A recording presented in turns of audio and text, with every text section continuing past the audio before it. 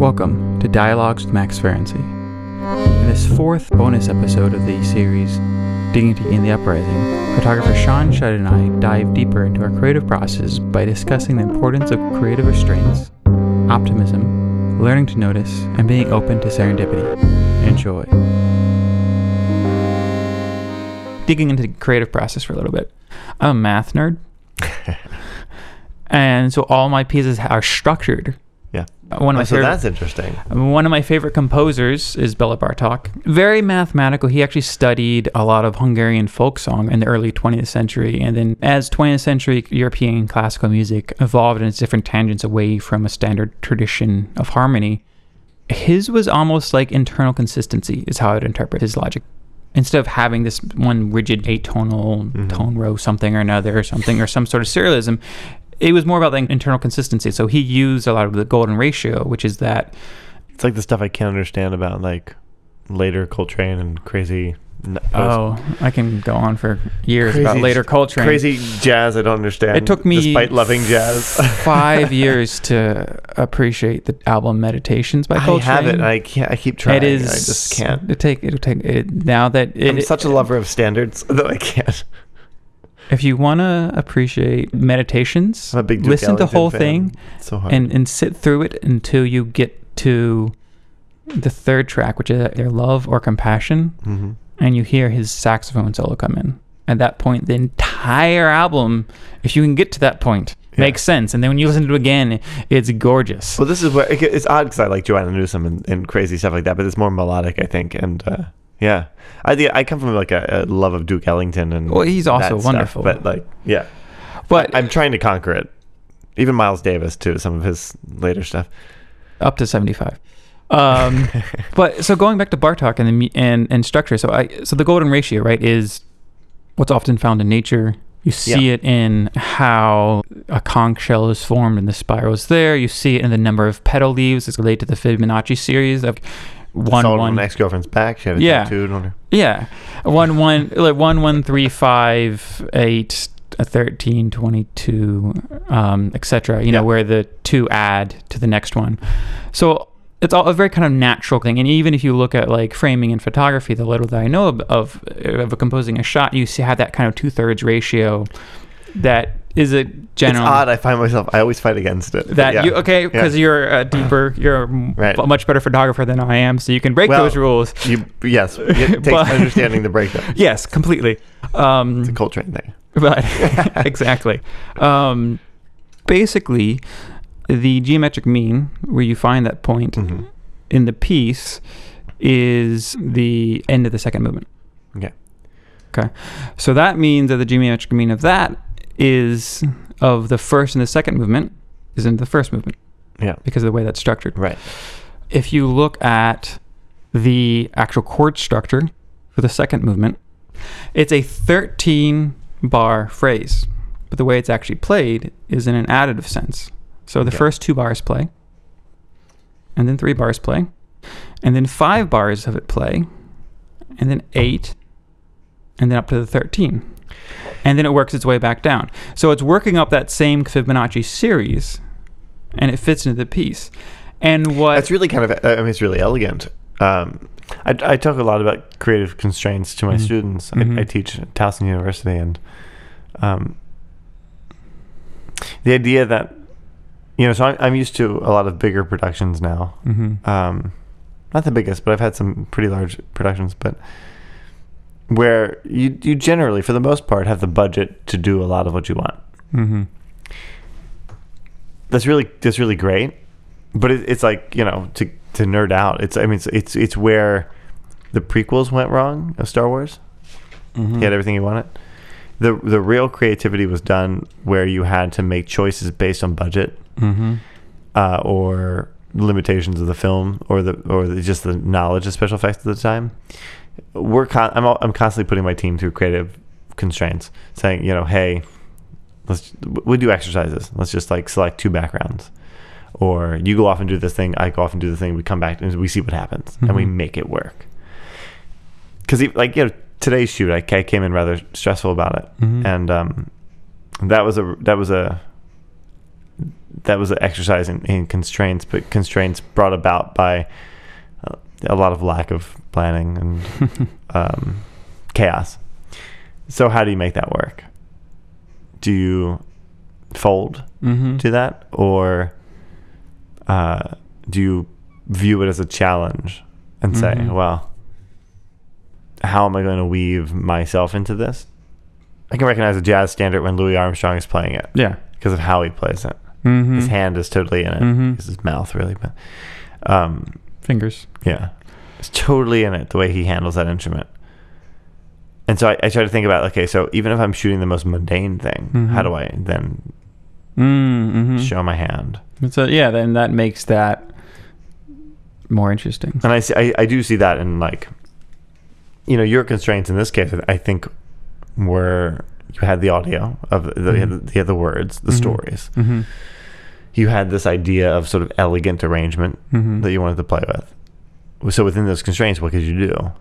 You know, and I think I personally I think it's quite enjoyable what you've come up with. Thank you. Now, are you one of those performers or composers who get a wild idea in the middle of the night and you have to get up and play it? Or when do you find yourself doing most of your composing? I stew. It's in me. It's not like, oh, I need to go do this. Yeah, it broods in me, and I'm like, oh, I need to get this out. Yeah, definitely a brooder. This is why I don't make a lot of fine art. It takes me forever to produce a piece. Yeah, there's definitely a lot of, like, my hand won't get off her nest. Yeah, there's a value, and I mean, it's like one of the things I just try to do is occasionally unplug, you know, stop listening. I love podcasts, you know, things like 99% Invisible and other podcasts sonically have influenced me, even though they're music. They're not music. They're a radio type podcast, but just how they compose their words and stuff was an influence. Yeah. I can see that, especially 99%, honestly. Yeah. But you need to eat, but you also need to digest. That's well said. So that's what I try to do. I try to have plenty of time in silence as well as time of eating. Yeah, it's interesting you mentioned silence. It's the exact opposite of what you do. And there are some times where I have to, like, I spend so much time looking that I have to just, like, be very hard. I have to try very hard to focus in on a task. I have trouble standing still or being still. Yeah. So reading a book or doing things like I found, like making a model. Yeah. Heck, even zoning out and watching a TV show. Yeah. Where I don't have to look for a little bit. I could never be one of those photographers who are shooting every day. I can't. It's too much. Yeah. My mind would explode, I think. But that's interesting. We both give ourselves breaks like that. Or, like, I'll let the photos sit for a day or two after shooting. I never really go back to them the day I shoot. Yeah, you need that distance. You do. Well, I mean, that's like what I was saying about wanting to be able to view it with fresh eyes, as a viewer, as a listener. Yeah, I don't want the stress of all shoots are stressful. Yeah. Or have their ups and downs. So I don't want that to influence the photos. I want to approach them calmly. I don't like doing... I mean, deadlines are deadlines. You have to... Yeah. That's a reality. But I've never been in a situation where I haven't been able to give it a breath. The breath is important. I find that way, like, when we're constructing shots, too. It's like, let's just approach this thoughtfully. Let's try to... You know, I still try to think that I'm wasting film. Yeah, that's because that constraint. Yeah, let's be very. Yeah, I mean that is the constraint, right? There's this wonderful story of Helmut Newton shooting for Vogue. Puts on Anna Wintour's desk and contacts you with 6 photos, and she says, well, "Where are the rest?" And he said, "Well, you're only shooting one. You're only printing one, right?" And he walked away. Now, only he could get away with that, but the concept there is like this constraint of film. Made him that much more thoughtful, hopefully, ideally, with what he chose to expose. And I try to have that. It's good to always have that. Well, even the constraint of so I wrote everything in the accordion parts in Dignity Before Bread before I wrote the Baltimore Uprising piece. I wrote those because I bought the accordion because I wanted to think, because I didn't have horns on hand, so it had that flow you can swell with an accordion that you can't with a piano. Right. So I wanted to, that's why I got it, and that's how I wrote them as. Mm-hmm. But by the time I got to Dignity Before Bread, I played it as an accordion. And I'm like, so I got the accordion because what it could kind of function as something else. But now I'm like, I actually really like the sound, and I'm happy about the synth I just got because it was a necessity. Yeah, but those, I really feel I can do anything now with this small repertoire of instruments. I started photographing because I couldn't draw people, and so or paint them. So I would photograph them, cut out the elements, transfer them in various alternative ways. Liquid light, there's a liquid emulsion, or like a print-on process, into my paintings. It was all utility for me. It wasn't until I think the end of college where I started finding value in photos for photo's sake. As the way I put it now, I stopped interpreting light through oils, and now I just deal directly in the currency of light. But I have a friend who did a lot of sculpture work and wanted to document the sculptures, installations, and eventually that just became its own medium. Isn't that interesting too? Like how you can take a deficit and then turn that into your strength. Or it wasn't like you got something for another purpose and then you embraced it for what it was. Exactly. And I think for me, one of the key to being a successful creative person is an optimism, right? So as I mentioned before, there's a lot of refinement in my work. If I show you an early draft of something, you might not be as interested by it. Right. But it's not. You should see my rejects. Yeah, it's not just a matter of if I first heard that and thought, oh, that's horrible, I wouldn't go anywhere with it. But if I thought, this has some potential, but I need to improve it this way. Yeah. It's looking at that, okay, there's a nugget of good there, and I'm going to improve it this way. And you listen to it again, and then you're like, oh, I can also improve it this way. And then by that time with a whole bunch of refinements, you get to this good piece. But if you're pessimistic about it, that's like what we do with a really thoughtful photograph. We take a shot, we have an idea, we know sort of generally, and when we look at it, we're like, okay, this, I shoot to a big screen, so we look at it and we're like, okay, this needs to be changed here. Or let's add this element, take this out. Or like, oh, it's always in editing, right? So it's always in removing typically. Yeah. Refining. Take another shot. Look at it. Keep taking. Look at it. And then you know when you have it. Yeah. Very rarely. I love it when you get it on the first try and you're like, okay, well, let's go home, ladies and gentlemen. We got it. But, everyone does, but like, but it's a lot of, like you said, picking apart, perfecting, removing, adding. And you can't be down about yourself in that process. No. It's funny that you said, I thought immediately when you said optimism, I think about all my fine art and how it only comes when I'm brooding and moody. But there is an inherent optimism in it. I think you make art with the hopes of people seeing it, and at least I do with the hopes of hearing people respond. So it's inherently optimistic to hope to be around to hear that, I think. Yeah, no, definitely. I mean, yeah, you have to, but there's also, it's what's great about it is not an optimism that denies current reality. It's an optimism that embraces it. This is how it is. Yeah, like your piece is inherently optimistic that people will hear, react to, maybe implement. Definitely. But it's not shy at all about people setting themselves on fire, or students struggling with violence. Or like it's not. It's like it's confronting those head on. Rational optimism. Is that a good term? There's a phrase I'm going to paraphrase and probably misattribute to Gramsci, Antonio Gramsci, basically saying that you need to be pessimistic in your analysis and optimistic in your action. I like that. Yeah. It goes to what we talked about with Scott saying about the signs. Like, okay, now what? Even that statement implies that you'll do something, or that that he hopes you'll do something. So there's an optimism in that, and I like that. Yeah. I'm gonna sit with that for a little while. I like that a lot. So talk more about, Because when you were talking about that piece, which I love that idea, just like almost a creative challenge. Yeah. I think it's good to do of, I'm going to put these constraints on. Talk more about maybe the term is serendipity, or just kind of discovering of what comes out, or like, because everything's not planned, right? You're not like, so there are definitely elements of something that you're composing that is, I want to do this, this, and this. Well, to the extent we have a model and we have a team. Yeah. I mean, that's about the only planned stuff we have sometimes.